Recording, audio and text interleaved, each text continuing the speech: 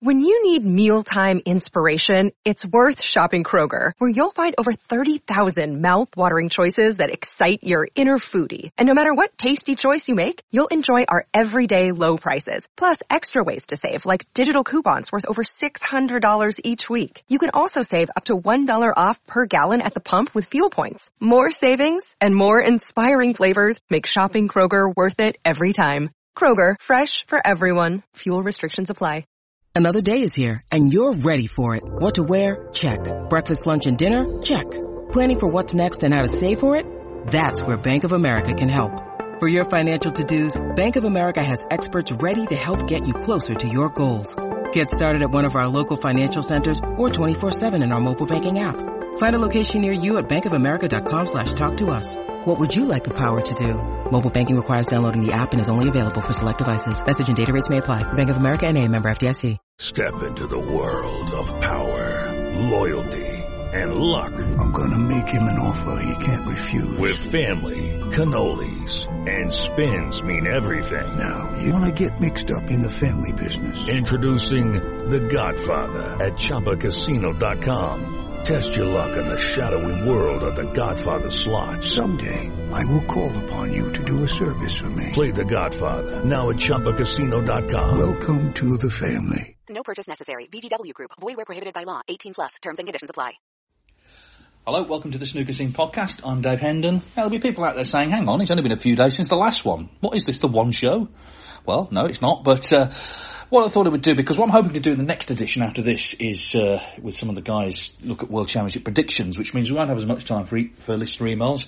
A lot have come in, so I thought I'd take the opportunity to go through the ones we've had. I like to acknowledge all the listeners who write in and try and answer queries and just discuss things that people want to discuss. So we're going to do that a little bit later in this sort of midweek sports special. For those of you who remember this, I'm sort of Nick Owen. It's another contemporary reference.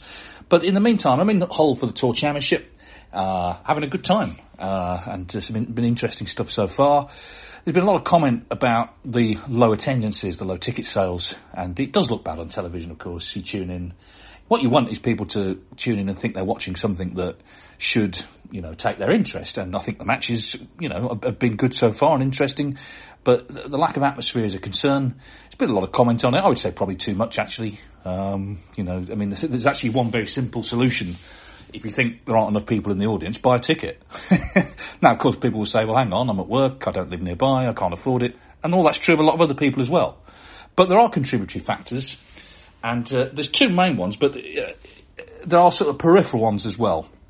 The first is, it is a new venue for the World Snooker Tour. They've had senior snooker here, but going to a new venue with a tournament is difficult because you're trying to establish a base right from the off. It's a great venue. I mean, the Bonus Arena, a terrific venue, but you can't sort of hide the empty seats, I'm afraid. The area, of course, is well served. It's not too far to Sheffield and York, who have, two of the biggest tournaments. Well, they have the biggest tournament in the sport, and they also have another really big one. So it's not like there isn't snooker people can get to, and maybe, they'll spend their money on those events rather than this one. I get the feeling it's not a particularly prosperous area. I know I was talking to someone who lives here, and they were saying that, shops have closed down, and, people don't necessarily have a lot of money. We're in the midst of a cost of living crisis, and, snooker players at the top end of the game are earning a lot of money, but that's not true of everyone in the country. Belts have been squeezed, energy prices have gone up. People don't have actually a lot of money to spend. And, of course, there is the issue as well that some of the star names of the sport are not in the tournament. We haven't got Ronnie O'Sullivan or Judd Trump or Neil Robertson or John Higgins or Mark Williams, and these people do bring spectators in. So that has made, I think, a difference. How marginal that is, we don't know, because we wouldn't know unless they were playing in it. But the fact is, ticket sales have been bad. I'm told they'll be okay. Well, they'll be good on Saturday, and it's virtually sold out on Sunday. Well, that's good. I mean, you can understand prioritising the weekend. But for the rest of the week, it's not looking good. There's two problems, and it's very simple. And I'm speaking to someone who's at the tournament. I'm on the ground. I'm not looking at it from afar. I'm here in Hull. These are the two issues that I've identified. The first is, it's about a 10-minute walk from the hotel to the venue, where we're staying to the venue, through the city centre. I haven't seen one piece of physical marketing anywhere. The train station, there's nothing there.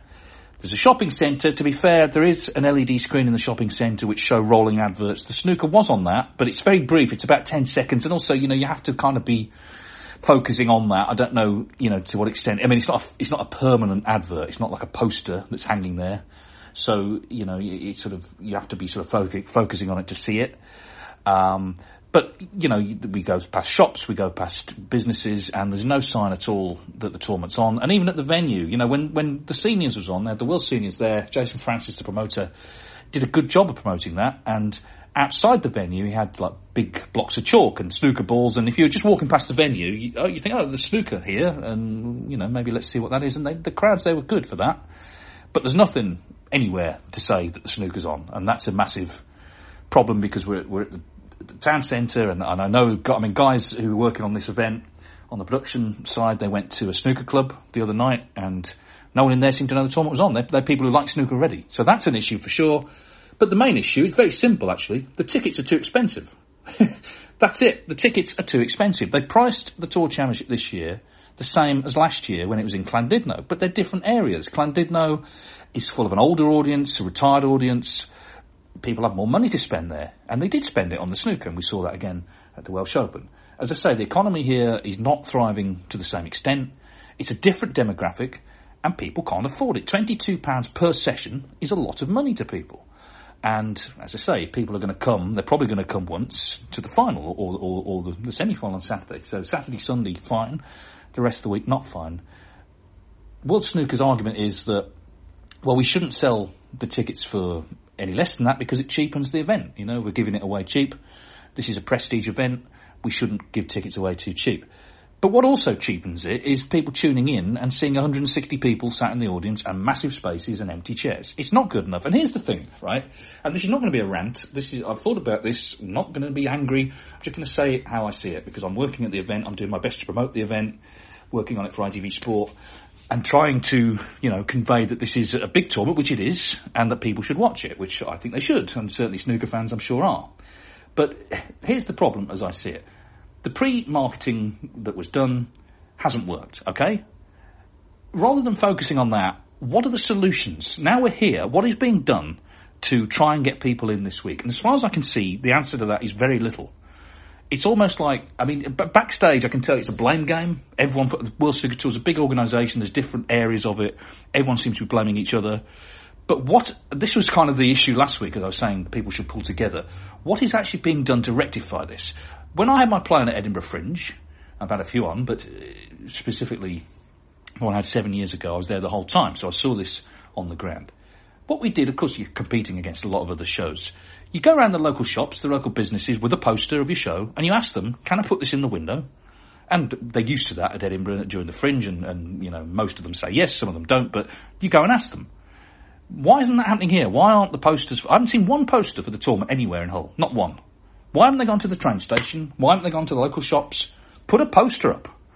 Tell people the tournament's on. Is it beneath World Snooker Tour to go around the local businesses and speak to people who actually live and work here and try and engage them in helping to promote the sport? The local snooker clubs don't seem to have done anything with them, offer them discount tickets. They're people who are already playing snooker, they like snooker. Go along there. These are basic things. The local schools, the university, do ticket deals, discounted ticket deals. We need bodies sat in the auditorium. You can't force people, I know, but more can be done on the ground to try and get people to come along. Last week, Steve Dawson, the chairman of World Snooker Tour, was very quick to put his name to a statement criticising Ronnie O'Sullivan, the world champion, for comments he'd made in pretty, emphatic terms. Now, people can argue and have argued that he was right to do that. I hope, and I don't know the truth of this one way or the other, I hope he's been equally virulent with his own staff, because they haven't done a good enough job. That's just a fact. You can see the empty seats prove that. And as I say, it's not about, okay, our pre-tournament plan didn't work, we've sold the tickets for too much. That's all true, but what is being done now the tournament's on to remedy it? Rather than just sitting there and saying, oh, well, we'll never come here again, there's a lot that could be done in the local area, so there's a lot of people around. We're right in the city centre. That from the railway station to the venue, it's about a 5-minute walk. So that's how central it is. But what is being done to raise awareness of the tournament in Hull city centre itself? As far as I can see, absolutely nothing. And that, I'm afraid, is the issue here. You know, you might get a couple more hundred people per session, maybe. Having said that, the tickets are still too expensive. So that's, to me, the issue.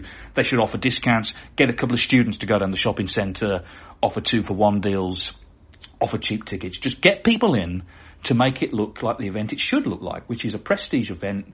You know, it's an important tournament, big first prize, 150,000, but we've got to wait to the weekend to get people in. So, you know, this is going to be looked at. I said last week, and I stand by it, there are 2 circuits. There's the 3 so-called Triple Crown events. They get huge resources thrown at them, and these other events do not get enough resources put towards them. There's been mistakes made here. I hope they're learnt from in the future, because this should not be happening. You know, this event is not coming across as it should, and that's a shame for the players, who I think have felt a bit flat. It's a shame for audiences. One thing I will say is, though, you know, all due respect to people who have actually paid their money to come. You know, it's been enjoyed by the people who've come along. I'm sure they would like to see more people in the auditorium as well. And I hope it picks up. But as I say, for that to happen, something's got to be done. It's no good everyone blaming each other and saying we can't do any more. There's lots of things you can do that you're not doing, that you should be doing, and there's still time. You know, we've still got a couple of days before the weekend. Try and build the audience for the next couple of days. But this is not at the finest hour, I'm afraid, for World Snooker Tour. There are new people who've just come in. It's nothing to do with them. They've only just started. I'm sure they're looking at this and sort of taking notes and taking stock of what needs to change. And I'm sure it will change, because actually ticket sales overall are good. I mean, they've actually gone up this season, I was told, across the board. But this event is sticking out like a sore thumb. Mistakes have been made. Let's learn from them. And let's also have a plan in place, if things haven't worked, to try and remedy them once the event starts, rather than just saying, "Oh, I'm sorry, we can't do anything about it." Anyway, as I say, I'm going to go through the emails that have come in the last week or so. We didn't get a chance to read them all out last time. So we start with Ross Williams. He says, on the back of the spat between Ronnie O'Sullivan and World Snooker Tour, I felt the need to point something out. For the last 2 years, WST have continually trotted out the line of not being able to return to China due to COVID restrictions, lockdowns, etc. I'm currently watching the Chinese 8-ball World Masters tournament from China, which features a field of 96, including 48 international players, many from the UK. This tournament has a first prize of just under £600,000, far exceeding the winner's cheque for the upcoming World Championship in Sheffield.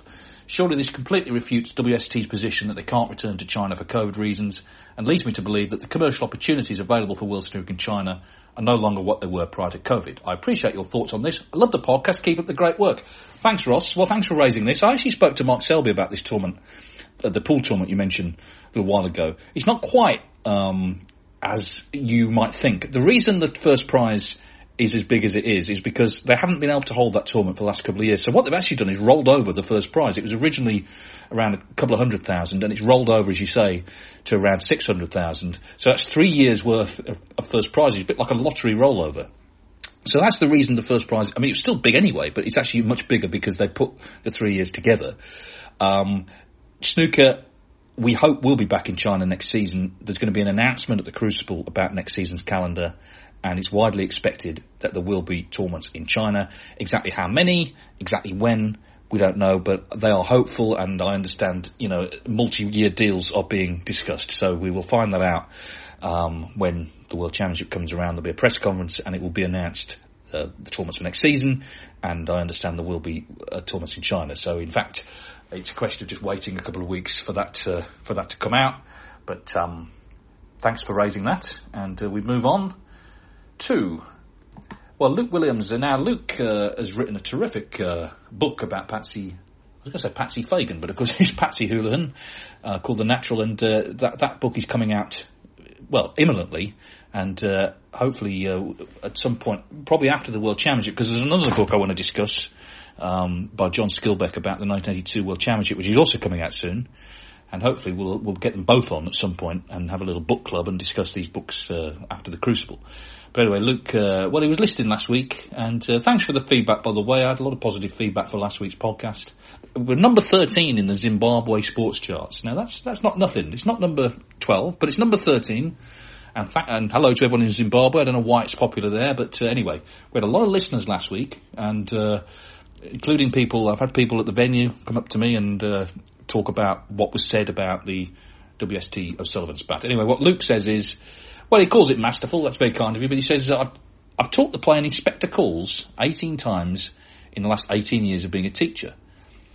And in your call for the snooker community to move together and work together, I was reminded of the Inspector's final speech, which is one of my favourite monologues in all of drama.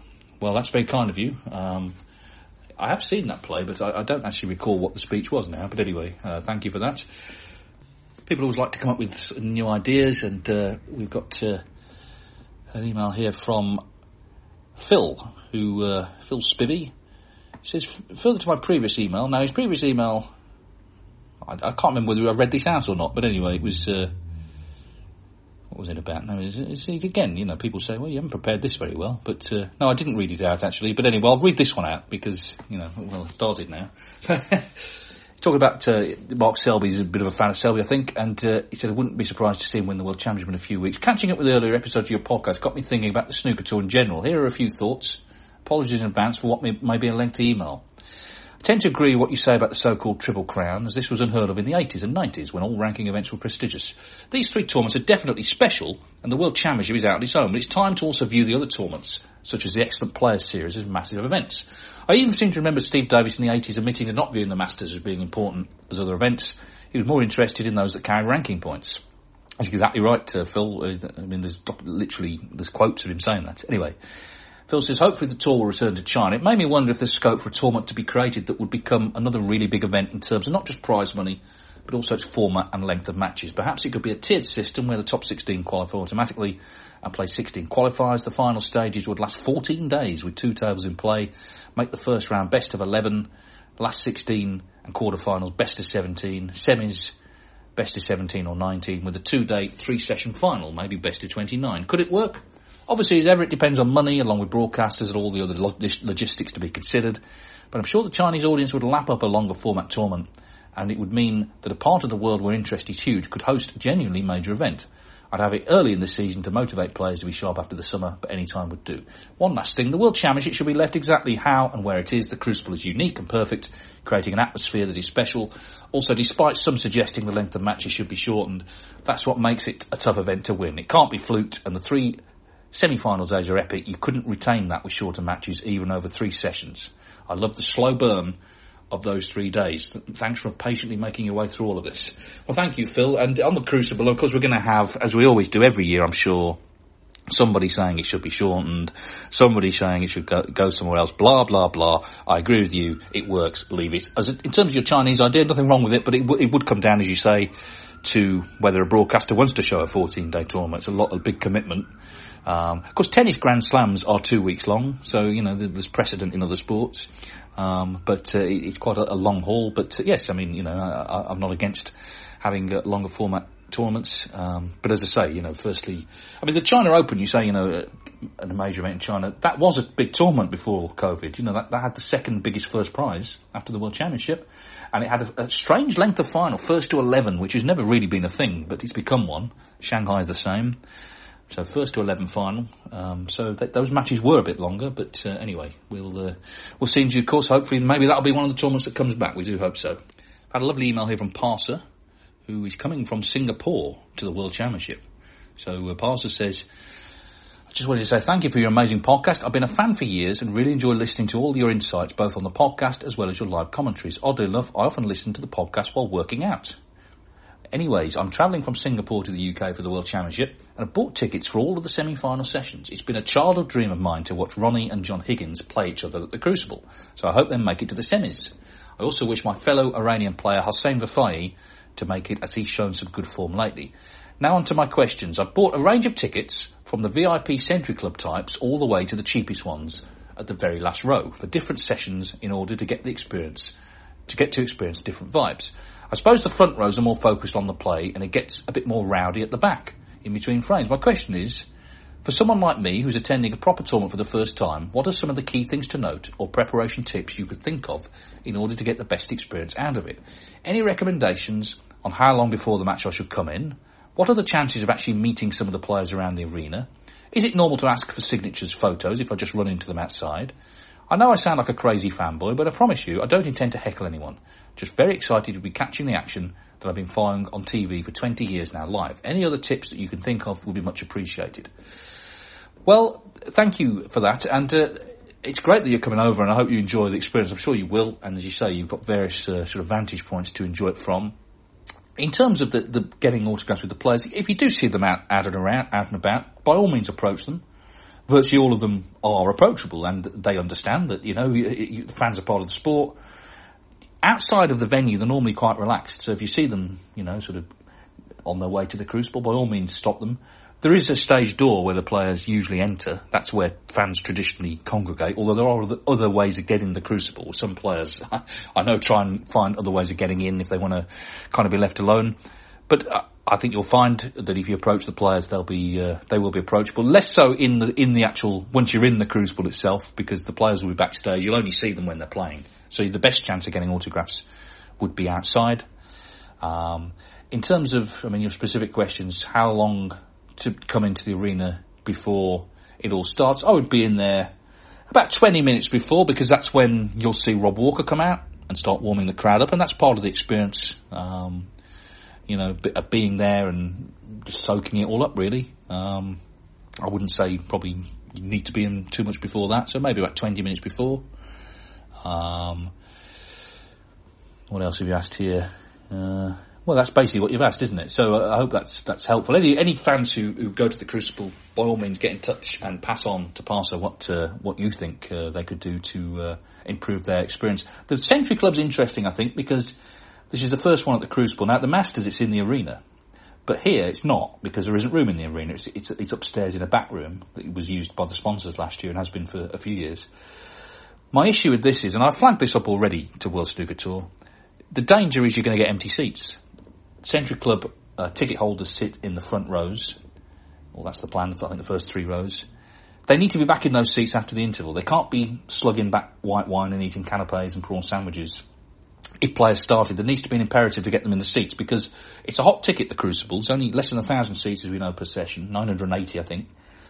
And if there's going to be rows of empty seats, that will be a major news story. We're talking from Hull, where there's, empty seats has been an issue this week. We can't have that at the Crucible.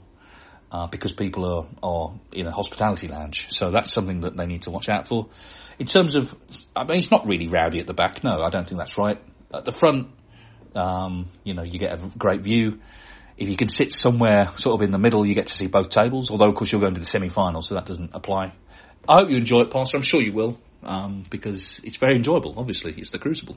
Now, of course, the sensation on the podcast in recent times has been random meetings with snooker players and banal conversations you've had with them. And we had a few of these in. John Hill, he said, at last year's World Grand Prix in Coventry, after checking into the adjoining hotel, Neil Robertson held open a door for me and my partner and let us through as we were struggling with our cases. We both mumbled a hurried cheers, Neil, in a very British manner. It doesn't end there. At this season's Champion of Champions in Bolton, the very same Neil Robertson was in his car struggling to navigate the way out of the car park and let my partner cross the road in front of him. 2 totally separate incidents, both confirm what a thoroughly nice chap Neil is. Yes, well, he is, and that's, Neil Robertson in normal life is a fascinating business, I think, and you've identified a couple of occasions there where he's been quite helpful by the sounds of things. Tommy O'Prey, he says, I have a couple to share. At the first Scottish Open, December 2016, I believe, I had the fortune of meeting and getting selfies with many players, including Peter Lyons and Oliver Lyons, Anthony Hamilton and Jimmy White. Anthony was hilarious and asked why I'd want my pictures taken with him, saying he was a nobody, which was said in a very jovial way. He was a really lovely guy that day. The second was during the interval that night. I met Marco Fu in the car park, where he said he couldn't remember where he'd parked. He too was gracious enough to shake my hand and allow me to take a selfie with him. I wished him luck and he went on to win the tournament that night. It made me realise not all snooker players are chauffeured around and have some of the same challenges that us ordinary folk do, like finding their car on a busy day. Well, of course, most aren't chauffeured around, actually. It's what you've identified there, I think, Tom, is it's not quite as glamorous. Maybe on the World Snooker Tour as people might believe. Now, one thing we like on the podcast is to hear from people who've been to tournaments and get their feedback. And Dave Mitchell went to the WST Classic. So he says, it's the first time emailing the show. I've been a massive snooker fan since I was a teenager and have followed and played snooker whenever I can. I only found your podcast in the last few months, but I've already devoured the back catalogue. It's been a joy to listen to with the in-depth snooker knowledge I simply can't get elsewhere. I was at the last, thank you for that, by the way, Dave. He said, I was at the last day at the recent WST Classic. Just a couple of observations. First, it was clear the tournament was low-key, but I enjoyed this. The bar staff were friendly and the food was good. A highlight was when Jason Ferguson came into the spectator lounge and was happy to chat with fans. This really was so refreshing to see. Watching Mark Selby win at such close range was equally impressive. I was so close I was able to study his cue action, and I've taken a few hints into my game. Thanks so much for the podcast. I'm sure you get lots of correspondence, but I just wanted to say hi. Well, thank you for that. And I think you did send an addendum. Oh yes, he says, I'm meeting snooker players. I attended the shootout in Watford a few years back. Stood outside talking to my friend about getting a pizza. Fergal O'Brien walked past, recommended Pizza Go-Go. I said thanks, lovely stuff. And there's Fergal getting involved again in a story. Now, Gary Park was also at the WST Classic. So he said, on Wednesday I attended the morning session of the WST Classic at the Morningside in Leicester to see Mark Selby beat John Higgins 4-2. An excellent match with two of the very best match players. The venue put on a good show at short notice. My only regret was being unable to stay for the afternoon and evening sessions because of prior commitments. Still, £15 for a couple of hours of these two greats near their best represented excellent value. During frame 5, Mark played a miss, and of course John was given the opportunity to have the balls replaced and ask his opponent to play again. On this occasion, John declined, but asked for the cue ball to be cleaned before he played the next shot. I was wondering at what point John could no longer have asked Mark to play. In other words, if John had asked for the cue ball to be cleaned and then invited Mark to return and attempt his shot again, would the referee have refused? Did John take possession of the table as soon as he asked for the cue ball to be cleaned, or only once he actually struck the white? I'd welcome your thoughts. Well, I would assume, Gary, and I'm not a referee, and maybe I should have asked one of the refs before answering this, but I assume once, like you say, once he's asked the cue ball to be cleaned, it's kind of his shot then. Because what business does he have asking for it to be cleaned for Mark? So I suppose, yeah, once he's asked that, it's assumed that he's not taking the miss, and he's come to the table and he's going to play the shot. Now there may be a wrinkle on that, and if any referees are listening, they might be able to clear that up. But I suspect that's probably the answer. Gordon writes now. Gordon has written before about this business with the Twitter and the way that it's changing under our dear friend Elon Musk. He basically got to pay to be verified, and he's saying, it could change the way that people engage on Twitter, which obviously would be a tragedy, because Twitter's gone way downhill in my opinion. But anyway, that's a separate issue. But anyway, he says, did you ask the WST person about this business? I forgot to, actually, to be perfectly honest, Gordon. Next time I see him, I will speak to him about it, but I did forget. I hold my hands up to that. Yes, I can't really be on any more else than that. I just forgot to ask him, but I'll see him soon. I'll ask him now. Then he says, moving on to the snooker tournaments themselves, I really enjoyed watching the WST Classic. Admittedly, it could have been improved by having some sort of crowd the whole week, but some good matches, particularly Jimmy White beating Judd Trump, and a whole host of other shocks along the way. Pang reaching the final was unexpected, but he's a really good player, and I hope he reaches finals more regularly. He's too good not to. I suspect the WST Classic will not be appearing in future calendars, but perhaps the name The Classic could be revived for a brand new tournament in future. If it is, it needs to be a tournament hosted outside the UK, so as to avoid the semblance of the WST becoming too closed to running events here, which is great for fans in this country, but not good for developing new markets elsewhere. Well, just on that, Gordon, as I say, there's going to be this press conference where next season's calendar will be announced, so I don't know what the tournaments are. Like everyone else, I'm hoping there are going to be more than this year, and I'm hoping they are going to be, as you say, more sort of spread, a little bit more sort of geographically and outside the UK. He says, going back a few weeks, I also really enjoyed the Six Reds Championship in Thailand. I couldn't watch all the sessions because I needed to record them from the TV channels. And while it was great for Ding, I have to say the production quality from the world feed produced by the local broadcaster was poor. Audio quality was the main killer here. The microphones sounded like they were either underwater, covered up with bags, or the sounds were artificial and fake.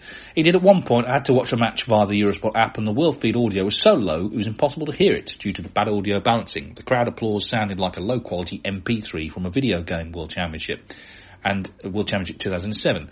And apart from the final and matches involving Ronnie, there wasn't much of a crowd there at all. Of course, Eurosport could not do anything about this because they weren't producing the world feed, as demonstrated by a kickboxing ad showing up randomly. But I do hope that if the tournament remains on the calendar, the audio quality improve markedly to more acceptable levels.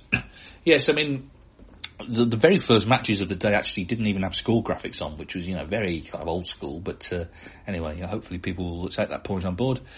He said one final note. Well, he's asking me what my thoughts are on the saga involving Ronnie's interview and Steve Dawson's reply. This came in, I guess, just after last week's episode. Well, all of this was dealt with, so you go back and listen to that so you can hear my thoughts on that. It was all laid out pretty clearly, I think. James Beard. Dear Sir David, I know that's not your official title, but we need to start the campaign somewhere. Yes, good luck with that, James. He says, after listening to your recent podcast, I wonder if I could share a thought or two with you and your listeners. It's often said there's no reason why men and women should not be equally good at snooker. The principal reason cited is that snooker is not a power game. I agree with this, but there's one aspect of the game which I would be interested in your thoughts on. I don't think it's too controversial to say that, on average, there's a height difference between men and women. Surely this means women are more likely to have to use the rest to play certain shots.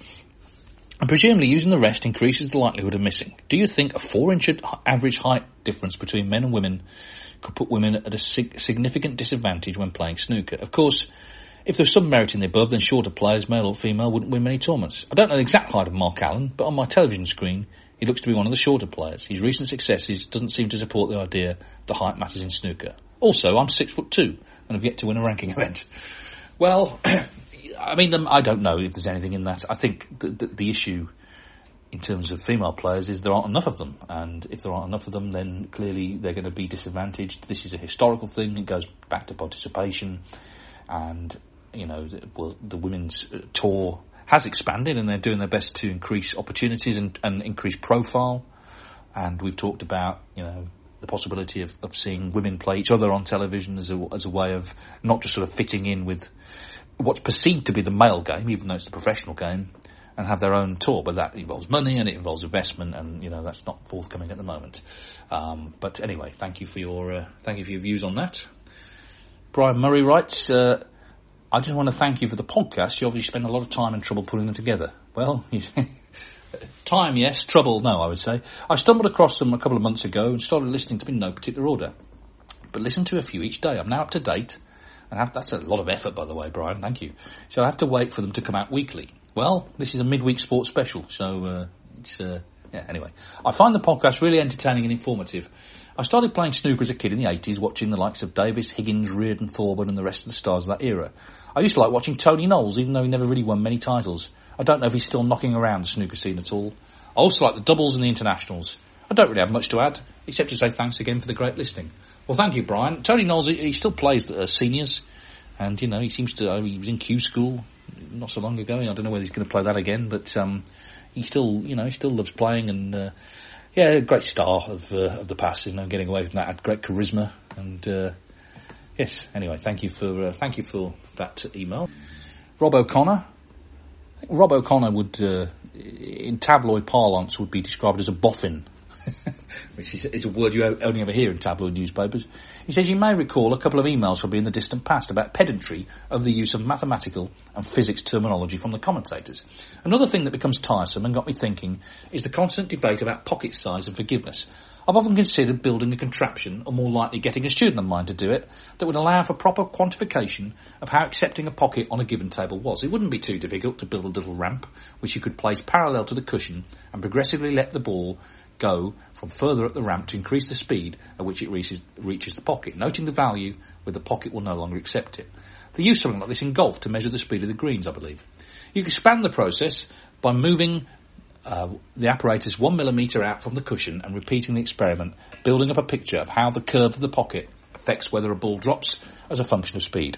Like I say, Rob is a bit of a boffin. Anyway, I've added that in, by the way. He says that lastly, you could have the rig so that it rotates, keeping the centre of the pocket as the centre of the circle of rotation to measure how much harder you can get away with hitting the ball the straighter the shot is.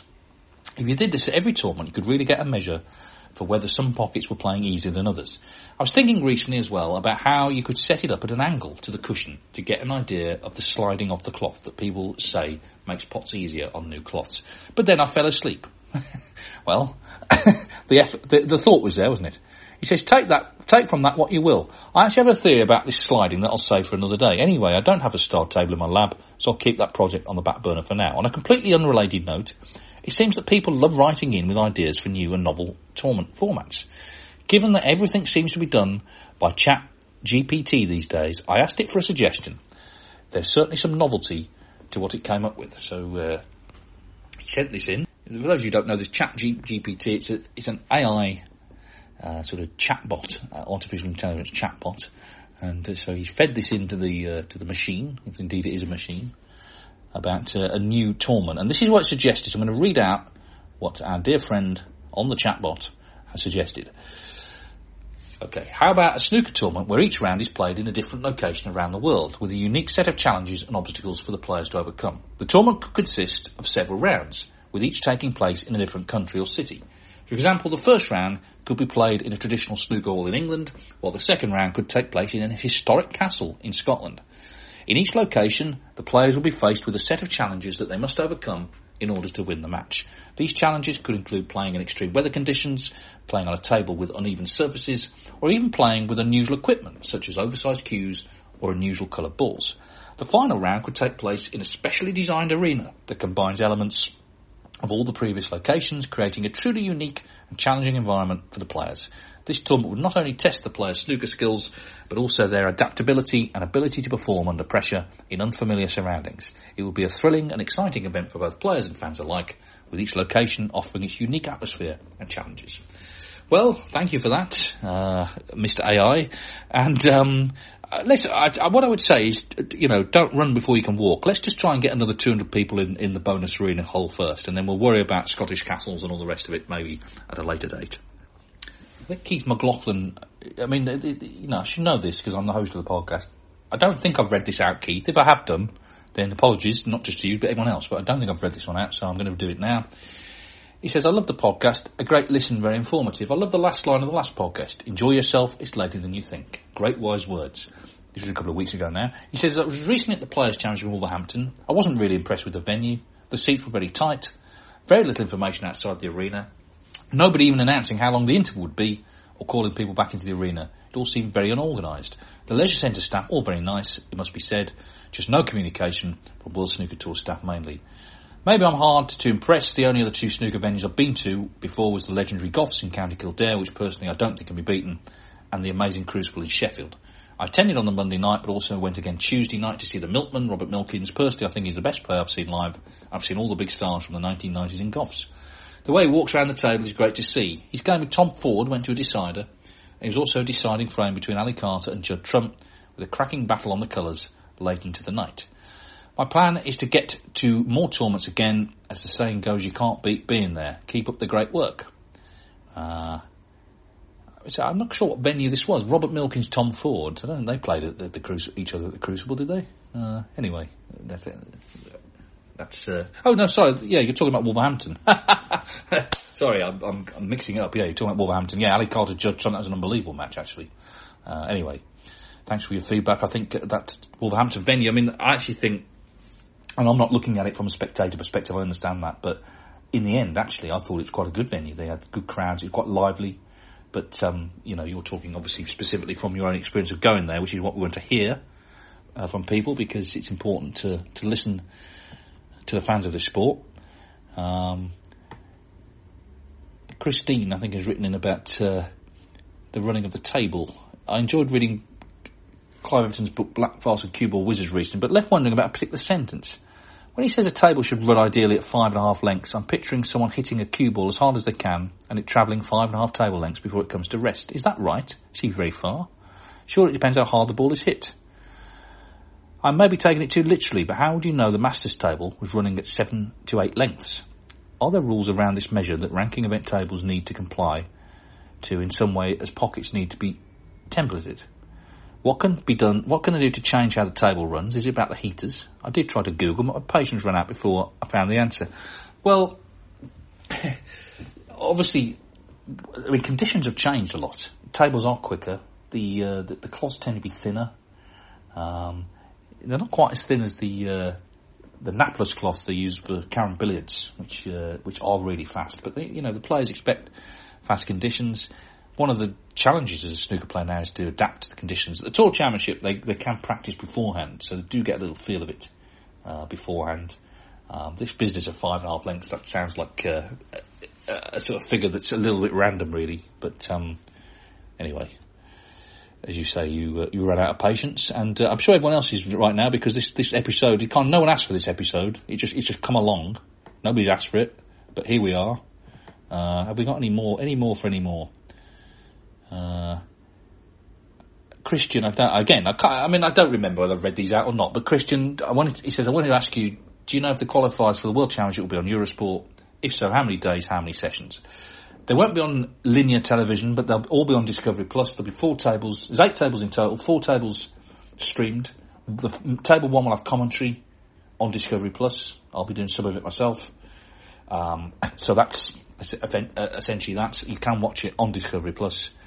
There'll be a choice of 4 tables. Table 1 has commentary, and then World Snooker Tour, the last 2 days will do their usual Judgment Day. I say usual, there's more going on this year, I think. So, again, I'm fortunate enough to be part of that. So, that'll be on their YouTube and Facebook channels, and that'll be free around the world, so you can jump in between tables and trying to get a flavour of what's happening and interviewing all the people who qualify. So, do look out for that. Now, have we got any more? People who are saying, well, you should know that, then what are you asking us for?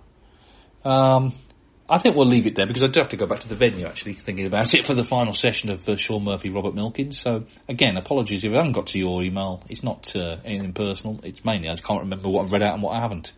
And this is why we're number 13 in Zimbabwe. You know, if we've got our act together, we might get in the top 10. But I'll take number 13. That's not bad.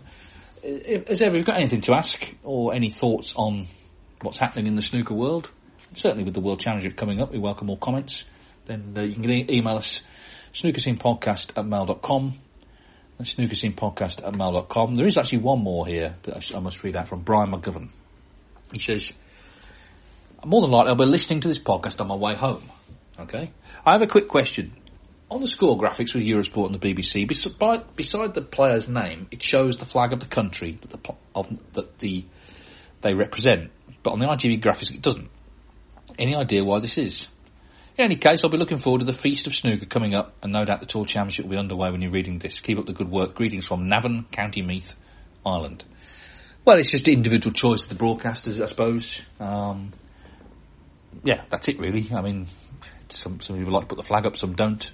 That's it. All broadcasters like to do it their own way, I think, in all sports, because you want to establish a style, and I do think snooker fans in the UK, and I understand this again is UK centric, but I think they are well served by the different approaches, the different strengths of the broadcasters.